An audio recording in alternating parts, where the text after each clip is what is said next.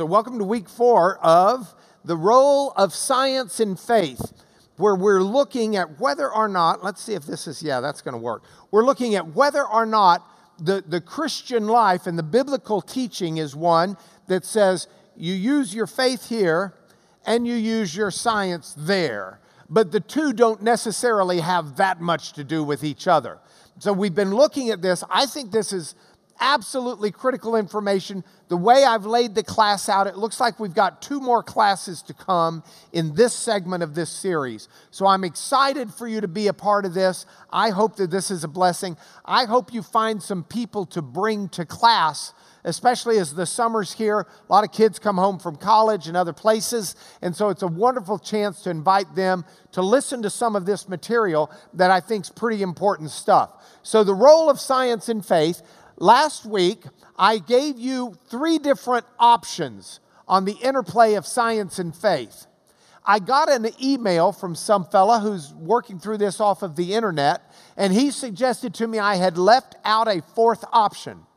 I wrote him back, explained, I don't really think that I did, but we'll deal with it just in case. So if you're watching, this is going to be also for you.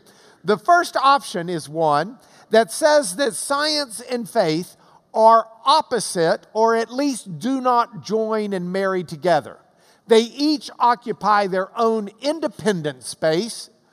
And if you want to live by faith, bless you, you live by faith. If you want to live by science, you live by science. But the two don't really have anything to do with each other. Some atheists and some Christians go so far as to put them on the opposite ends of a teeter-totter. The idea being you can live by science or you can live by faith. I do not believe that that is right. I do believe that that is an error, and so it's one that I want to address. A second option is to see some part of overlap between faith and science. You know, there's this little niche that they can co-occupy. And then a third option is the one that I believe is the biblical teaching. So, within the framework of this, we've got these 3 options. Now, someone said to me, they said, but wait a minute, and this is via the internet. They said, what about a 4th option? What about the option that has science as a big circle? So we put science, and it's got inside it a smaller circle of faith, so that faith is a part of science. I said, with all due respect, I don't think that works, because science cannot prove your faith. You can use science to help you determine that your faith is reasonable, but faith is not a part of science. Faith is much bigger than science. Faith takes into account things science cannot. Faith talks about a God that's outside of the universe. Science cannot prove anything about the God outside of the universe. So I don't think that that's a legitimate option, though logically it may seem to be one.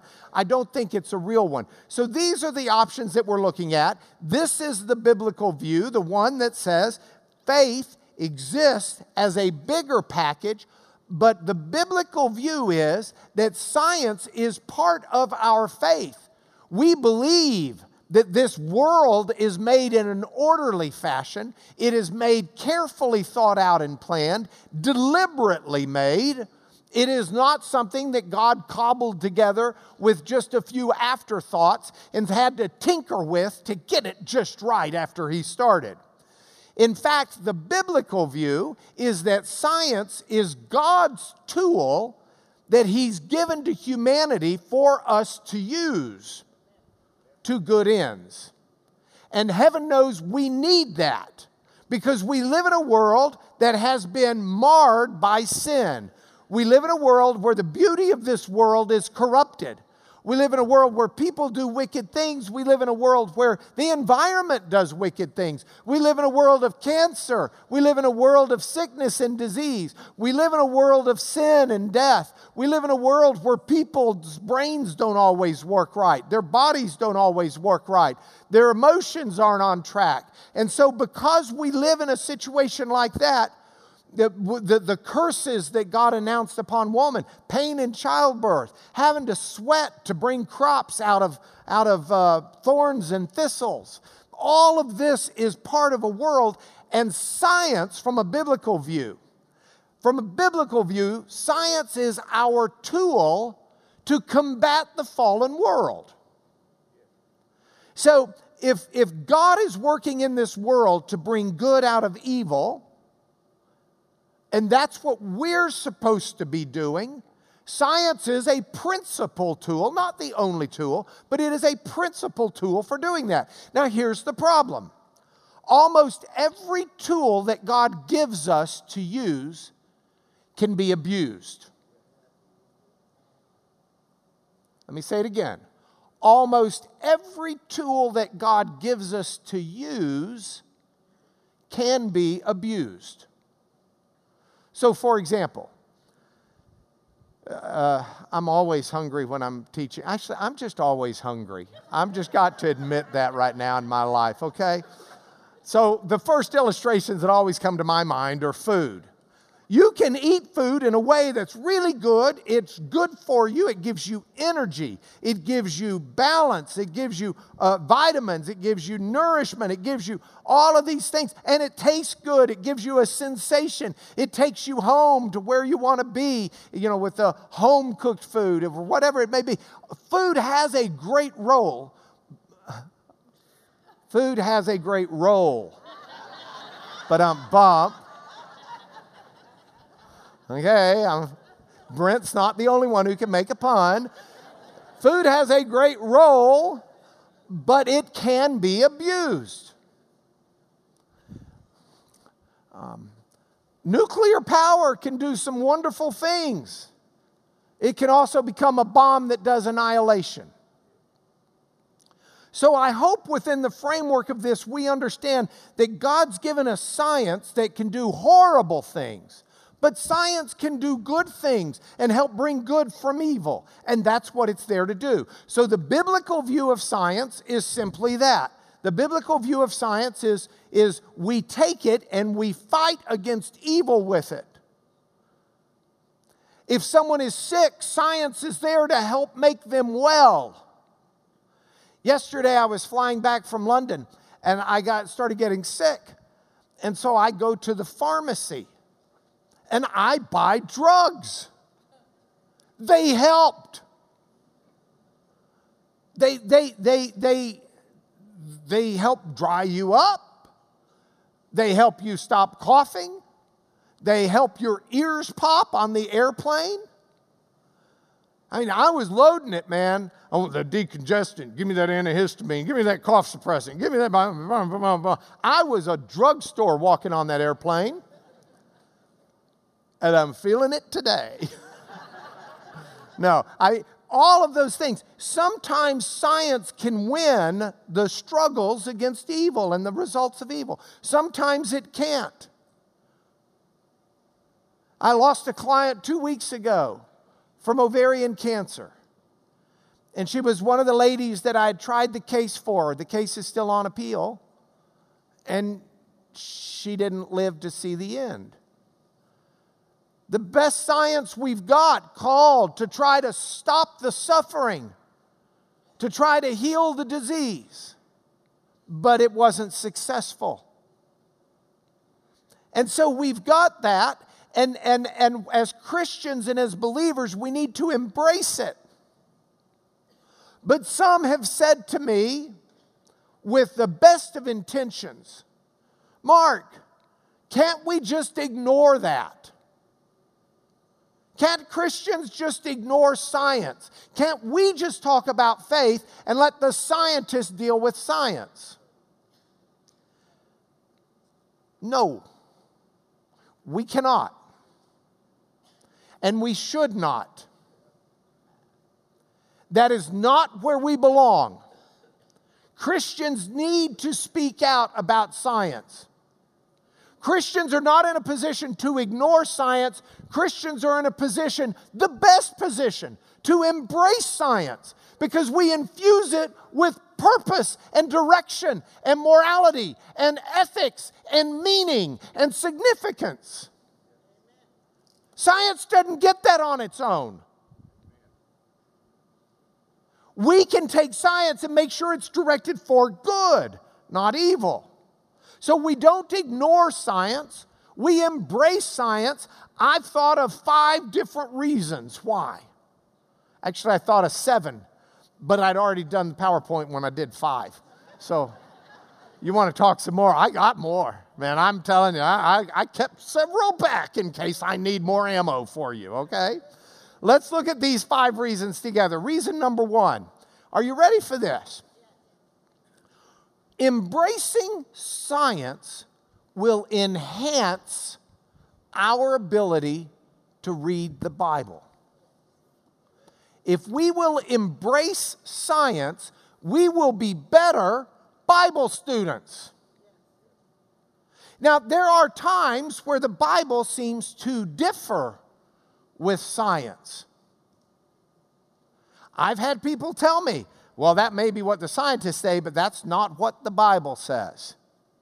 And some people, when they tell me that, say, I'm going to agree with the Bible and not science. Some people, when they tell me that, say, I'm going to agree with science and the Bible's a junk book. I'm going to suggest to you something different than both of those. I'm going to suggest to you the first reaction is, if Scripture and science seem to differ, keep digging.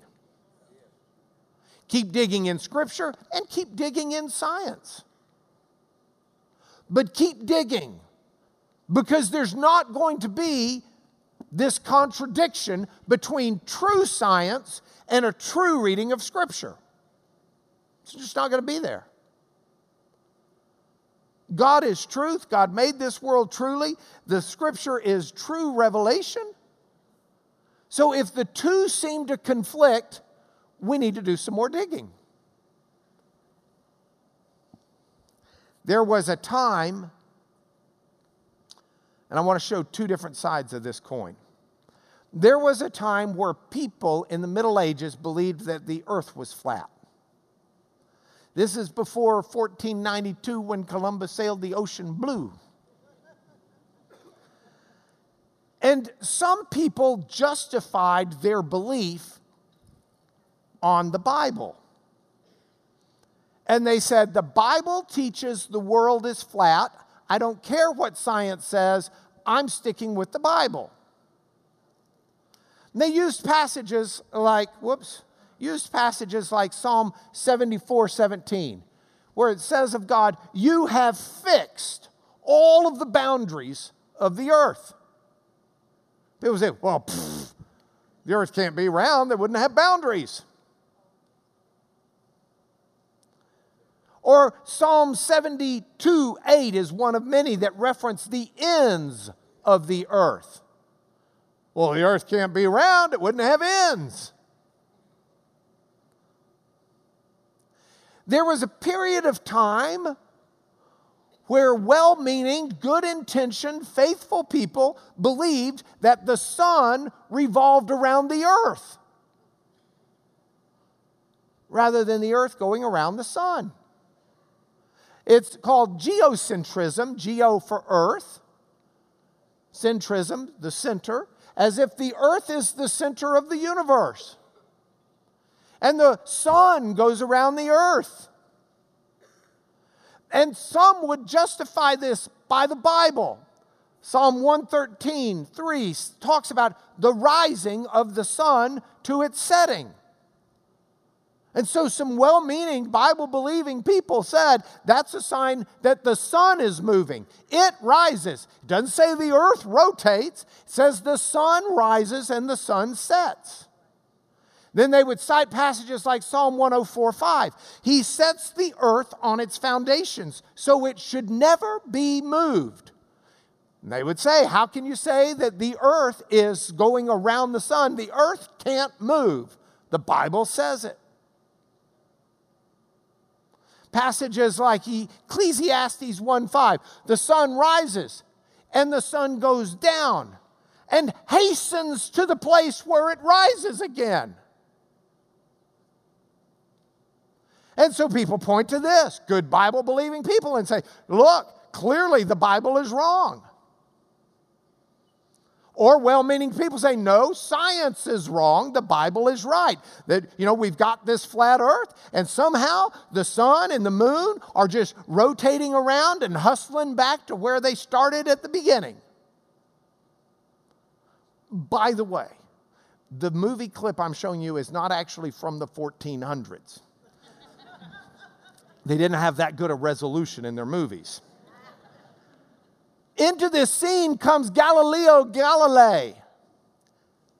And Galileo comes and he starts arguing against this. He's big into telescopes. He's big into math. He's from Pisa. So he walked like this.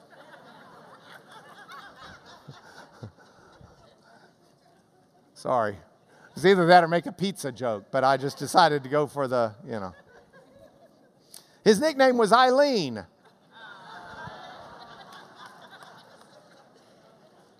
So he'd been dabbling with this, and he gets in trouble in 1532 when he writes a dialogue where he basically has someone who's arguing Pope Urban VII's argument and someone who's arguing for Galileo's argument that the sun is in the center and the earth goes around the sun, not vice versa. And the Catholic Inquisition gets upset, and the Jesuits who'd been supporting him before get upset. He loses his support. He goes on trial in front of the Inquisition, and he's found guilty. And he's found guilty for this: having believed and held the doctrine, which is false and contrary to the sacred and divine scriptures, that the sun is the center of the world and does not move from east to west, that the earth moves and is not the center of the world, and that an opinion may be held and defended as probably after it has been declared and defined to be contrary to Holy Scripture. In other words, he is guilty of saying that the sun is stationary and the earth rolls around it, rather than the earth stationary with the sun rising, which is against Scripture. Hence, he's found guilty of heresy and basically sentenced to house arrest for the rest of his life. Now, here's the problem. That is an instance of how science should have driven Pope Urban VII and the Jesuit scholars and anyone else involved to more carefully examine the Scriptures. Had they done so, they would have realized that they're reading this Bible in a way it was not intended to be read. There is a large distance between the time this Scripture was written and our reading of it. And the culture is totally different. And the way we process thoughts, totally different. Our vocabulary, totally different. And we do a disservice to Scripture if we fail to read it in its context. That includes its cultural context. Pastor David and Pastor Lewis and Beverly and I were in England this week. Had some stuff to do. And driving home from the airport last night, I hit this big old pothole. I mean, this thing was, I think a meteor may have formed it. It was moon crater size, okay? It was really, really deep. And I was only going like 65 or so when I hit it in Becky's car. Wasn't my car. But fortunately, we made it okay. But I want to say something. If I had had a blowout, I could have properly said to you, I'm mad about my flat. But if I just 2 days earlier in London had said, I'm mad about my flat, instead of being angry about a tire, I could have been saying, I'm just deliriously crazy happy about my apartment. Because that's the way they use the phrase. Your flat is your apartment over there. And if you're mad about it, it doesn't mean you're angry. It means you're deliriously happy. Same words, different cultures, different meaning. So we've got to be real careful when we read Scripture in our language, in our culture, without first trying to understand what it says. So let's go back and look at a couple of these passages more appropriately. When the scripture talks about the rising of the sun to its setting, the name of the Lord is to be praised. Psalm 113:3. To appearances, the sun rises and the sun sets. That's the appearance of things. You get on Google. One of our drivers this week was Muslim. And we were in Hull, and he was Muslim. And we were talking to him, and he says, yes, you're my last fare of the day. And then I'm going home. We're in Ramadan. And in Ramadan, we fast from the time the sun rises till the time the sun sets. You can Google, what time does the sun rise today? Now, who's going to say Google's wrong? Who's going to say our vocabulary's wrong? Well, technically, the sun doesn't rise. When someone says to you, hey, is the sun set yet? Do you ever say to them, well, technically, let me explain something to you. The sun does not set. The sun is stationary, and the earth rotates around it. So what you mean to be asking me is, has the earth rotated the sun beyond its horizon yet? That will get you uninvited to every dinner party you could ever want to miss. From the rising of the sun to its setting is a marvelous, poetic, expressive way of saying all day long. Psalm 113:3 says, praise God all day long. Don't misread the Bible because we're trying to make it speak where it's not speaking. How about the passage from Psalm 119:90? Your faithfulness endures to all generations. You have established the earth and it stands fast. What does that mean? That means, very simple, God's got this. Don't worry about whatever you're fretting about. God's got this. Just as certainly as you're standing here, just as sure as there's an earth, God's got this. He's provided for this earth. He's provided for everything. His faithfulness endures to all generations. He's got it. Whatever your problem is, God's got it if you'll trust it to Him. That's what that means. Don't get so lost in reading these words. And you say, well, now, Mark, that means you don't believe the Bible's literal. Oh, yes. I believe it's literally true in what it's claiming. But that's what it's claiming here. And that's why we've got to do it. So I think one reason we embrace science is it will enhance our reading of Scripture. Second reason, if we embrace faith and science together, it's going to have a positive effect on our evangelism, on our sharing with the world. There's a geologist at Kansas State University, and admittedly that's not Texas Tech, but it's still a good school. His name's Keith Miller, and he edited this book, Perspectives on an Evolving Creation. And in it, he says the following: any Christian theology which hopes to compete in the world of ideas must take seriously the conclusions of modern science, just as it must take seriously contributions from all other areas of human knowledge. We can't be naive. Now, people will say, yes, but you can't trust science. They used to think the earth was flat. Okay, that's a different deal. But 2 + 2 is still 4. There are some reasonable things we can trust from science. And if we don't understand that and we don't embrace that, then we're not living in the Christian worldview that says faith includes science. Alistair McGrath is one of my favorite writers. He's got a PhD in molecular biology, as well as a PhD in theology. He was an atheist publishing peer-reviewed work in molecular biology before he became a Christian. He wrote a book entitled A Scientific Theology, and in Volume 1, Nature, he said, to appeal to the natural sciences as the handmaid of Christian theology, the partner, is just merely modifying the grand tradition of engaging with culture. Here's what he's talking about. That's kind of wordy. I mean, read it, enjoy it. But I know Alistair well, and he would want me to break it down for a moment, knowing we've got all ages in here. There was a time the church began as a Jewish institution.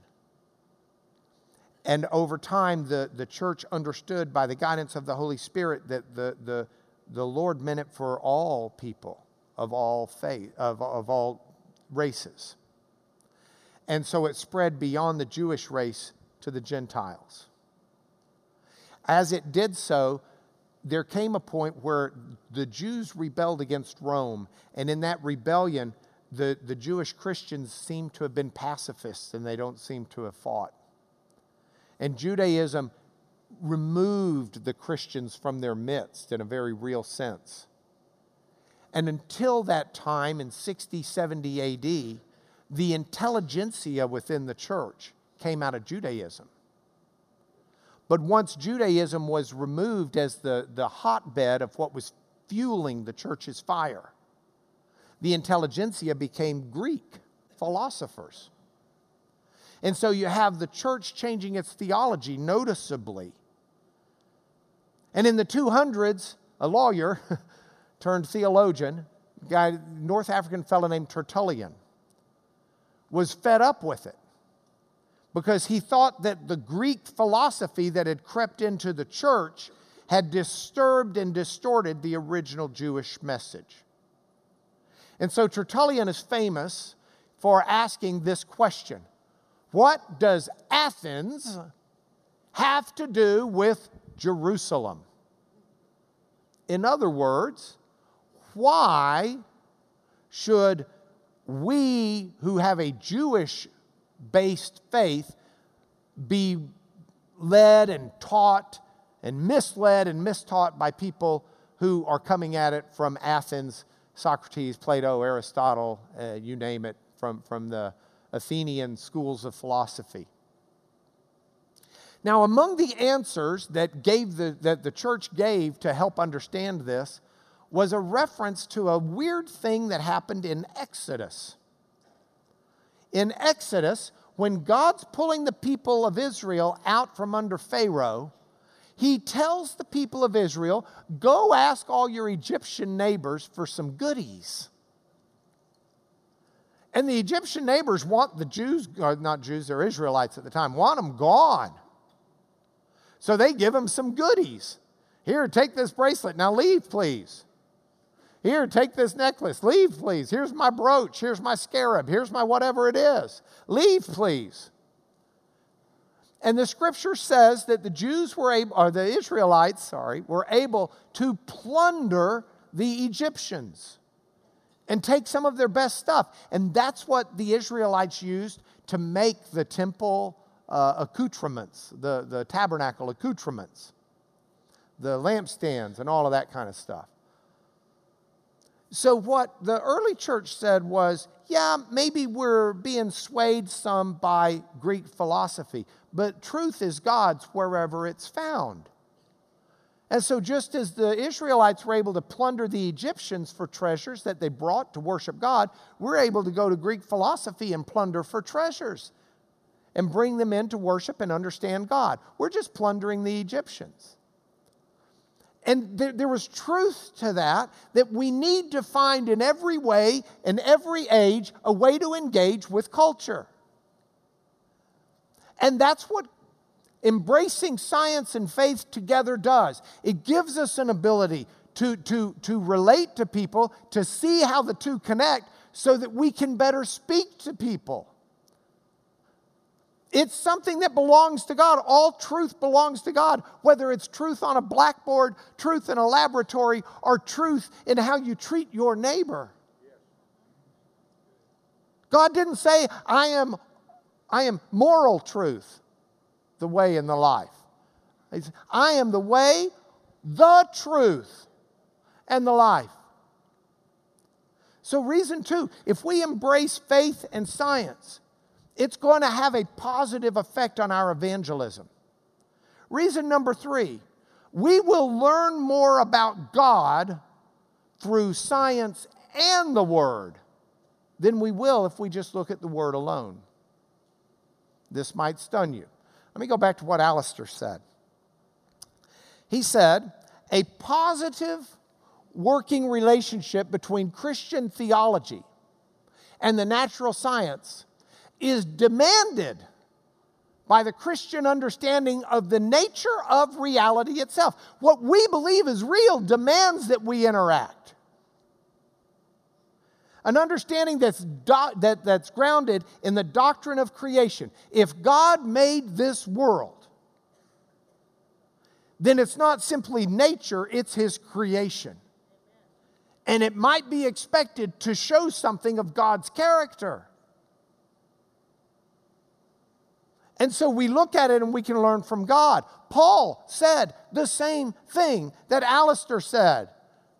Paul said it in Romans 1:20. He said that God's invisible attributes you cannot see, His eternal power, what He can do, His divine nature, they're clearly perceived ever since the creation of the world in the things that have been made. When I consider the heavens, the works of your fingers, the moon and the stars that you've established, I see this awesome, grand God. If He can put planets out there we're only now discovering, if He can make subatomic particles we're only now understanding, if He can create dark matter that only now we'll be able to find and prove, do you think He can handle the problem you've got today? His eternal power is perceived in this massive creation. But it's not just that. It's also His divine nature. We learn this is a cause and effect world pretty quickly. You stick your finger in the fire, you're going to get burned. Cause and effect. And God is a cause and effect God. Sin leads to death. Whatever you sow, that also shall you reap. Some people have equated this to two books. There is a book of Revelation, that is the Bible. There is a book of nature, that is the world. Both of them by God, both of them revealing God. Some people, I was reading a Duke philosophy guy who said, such an idea, this book of Revelation, book of nature, that's just a cop-out. That's garbage. And he labels it garbage, but he doesn't explain why, because it's not garbage. And he's wrong if he would research it. It's not something that has just come up in the last 10 years as we've been trying to figure out how to hold on to faith in the midst of unraveling the DNA. No, Francis Bacon, one of the great thinkers back in the 17th century, said, let no man think or maintain that a man can search too far or be too well studied in the book of God's Word or in the book of God's work. And I'd say it was him, wasn't just him. Frederick Temple, Archbishop of Canterbury in the late 1800s, said the book of nature and the book of Revelation come alike from God. And that he has no more right, the student has no more right to refuse to accept what he finds in the one than what he finds in the other. He goes on to say, the two books are indeed on totally different subjects. The one may be called a treatise on physics and mathematics, the other a treatise on theology and morals, but they are both by the same author. Let's go back even further. How about John Calvin? Men are commonly, and women, commonly subject to these two extremes. Namely, that some, forgetful of God, apply the whole force of their mind to the consideration of nature. And others, overlooking the works of God, aspire with a foolish and insane curiosity to inquire into his essence. In other words, some will spend all of their time here and ignore the world. Some will spend all of their time in the world and ignore here. Those are the extremes we need to not be either. Reason number 3, we'll learn more of God through science and the Word and the world than simply in the Word alone. Reason number 4, ethical issues demand that faith dialogue with science. Science is useless, in my opinion, on the issue of ethics.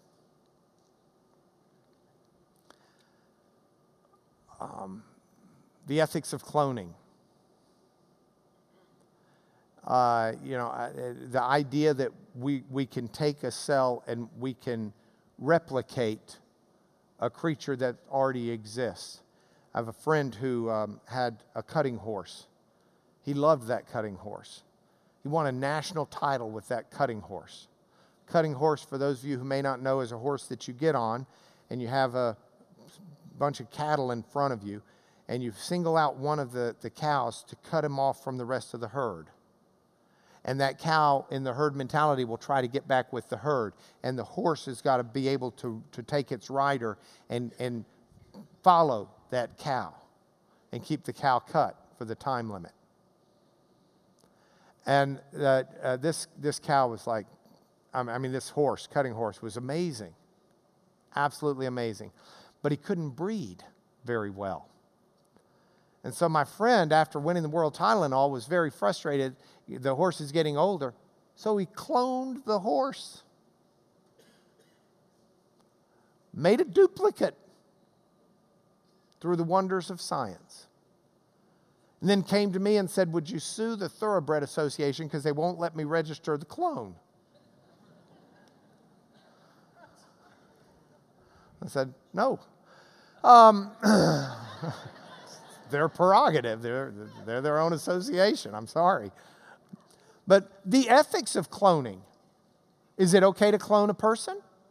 Can I take my cells, find the stem cells or the necessary cells, and give it to someone and say, hey, make another me? I know what you're thinking. Egads. One's too much already. And where are the ethics? Science doesn't give you answers. What is the questions that arise about artificial insemination? Got a woman and a man, want a child, unable to have childbirth or fertilization naturally? Where do we draw the line? Science doesn't tell you the morality and the ethics of it. How about manipulating DNA? Let's say you figured out how you can manipulate DNA to get someone to where they can no longer get the AIDS virus. You can manipulate DNA such that you can genetically determine whether the child's going to be male or female. You know, where does science give us those answers? That doesn't. Those answers are not found in the world of science. Those are moral and ethical answers and questions and discussions that require faith in science to be handmaidens. You keep going. There we go. These ethical issues demand that faith dialogue with science. By the way, next week, my plan is to talk to you about then how do we handle issues, for example, of creation and evolution? How do we handle them biblically? How do we handle them scientifically? What is there? But the week after that, so 3 weeks, 2 weeks out, whatever it winds up being, the next week that I'm teaching will be one where we discuss some of these issues. Then what do we believe ethically about cloning? What do we believe ethically about stem cells? What do we believe about artificial insemination? What do we believe? And we'll go through those things together and look at them and try to figure out a paradigm that allows science to be in that world space within our faith. But I told you 5 reasons. Let me give you the 5th. This may hit you as a little weird. God is not discussed in science books, at least in most of them. Now, why would that be a reason for us to embrace science? Well, science books, by and large, are written for people of many different faiths and people of no faith. I mean, it'd be pretty bizarre to find a science book on math that starts out with an explanation of God.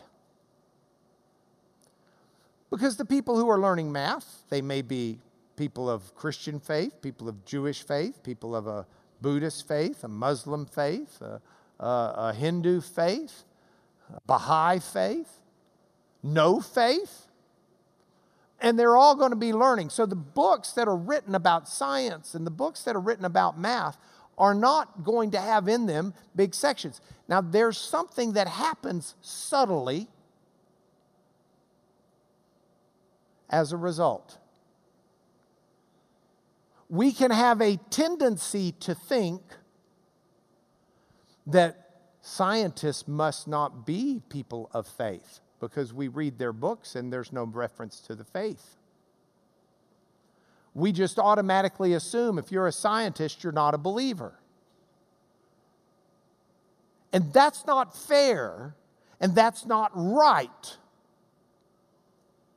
And there's a host of scientists who are extremely accomplished, who are extremely leading their field, who have a fervent faith in God.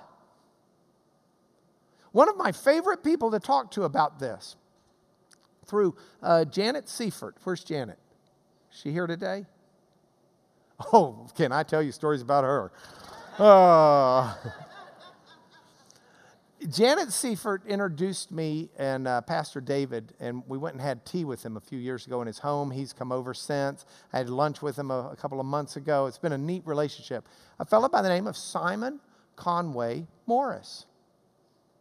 Now, Simon Conway Morris is one of the leading evolutionists in the world.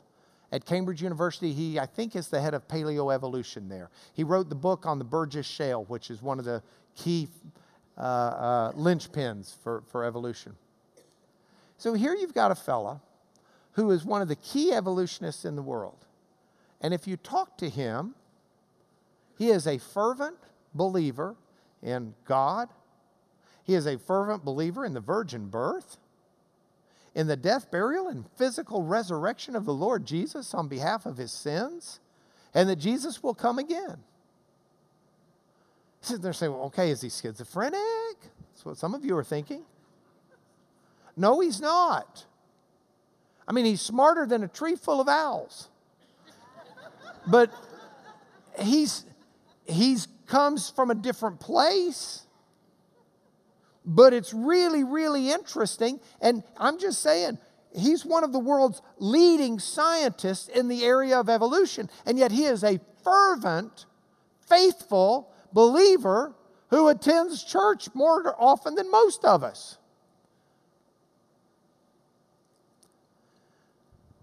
One of the folks who decoded the human genome. A fervent Christian believer. There are leading scientists in all sorts of areas. But if you just read in the textbooks, you don't understand that. Faith needs to integrate with science, because if we don't do it, and we don't do it publicly, and we don't do it well, we're going to raise a generation of kids who think, well, if I go science, I don't have faith. No, absolutely not. If God calls you to go into science, take your faith into science. And do the best science in the world. So that 20 years from now, someone's standing up saying, that student, or who's now an adult, that lead scientist, fervent believer. So how do we sort through all of this? What do we need to do? I think we do need to address some issues around how we understand creation and evolution, because that's a huge problem so many of our kids face.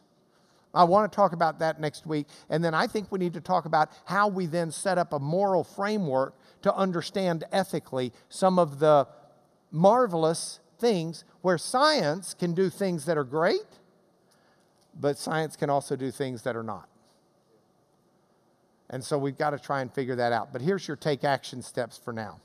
First of all, I've decided just for today, I'm going to make this call. I'm going to praise God all day long. Or as I like to say, from the rising of the sun to its setting, the name of the Lord is going to be praised by me. Next, I'm going to trust God all day long, because his faithfulness endures to all generation. He's established the earth. It stands fast. So, no, it's rotating. Well, right here, it sort of seems to me it's standing fast, and I'm going to rely upon that. I mean, I remember when I was a kid, and I first learned that the earth rotates. You know what I thought I could do? I figured, I marked out a place on the ground. I'm going to jump up, and the earth's going to rotate, and I'm going to land in a different spot. That lasted about 5 minutes, and then I decided I wasn't jumping high enough. Turns out the air's moving too. Who'd have thunk?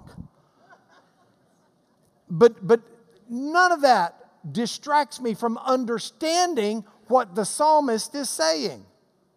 God's faithfulness endures to all generations. He's reliable. He's as reliable as the ground I'm standing on, which is firm. And then last, I want to learn of God all day long, because his invisible attributes, his eternal power, his divine nature, they're clearly perceived in the world around us. And so I want to look at that and I want to learn about it. I want to learn from him. I got an email from someone who made fun of me last Sunday for telling you, go home, learn physics. Well, go home and learn physics. I'll say it twice. I can't wait to do it. Thank you guys for paying attention to what I believe is just an absolutely critical subject for us. Can I bless you in the name of Jesus, and then we'll reconvene next week. Father, I do ask your blessings in the name of Jesus. I pray that you'll give us wisdom, discernment, that you will grow our faith in you, that you will grow our faith in your word, your revelation, that we will behold this world with eyes and faith that see your beauty, that perceive your nature, and that we will be able to speak into this world the truth of who you are, your character, your morality, your righteousness, and that we will image that, we will model that, we will reflect that to the world around us as bearers of your image in this, your creation. We pray this in the name of Jesus, our Lord and our Savior. Amen. See you guys next Sunday.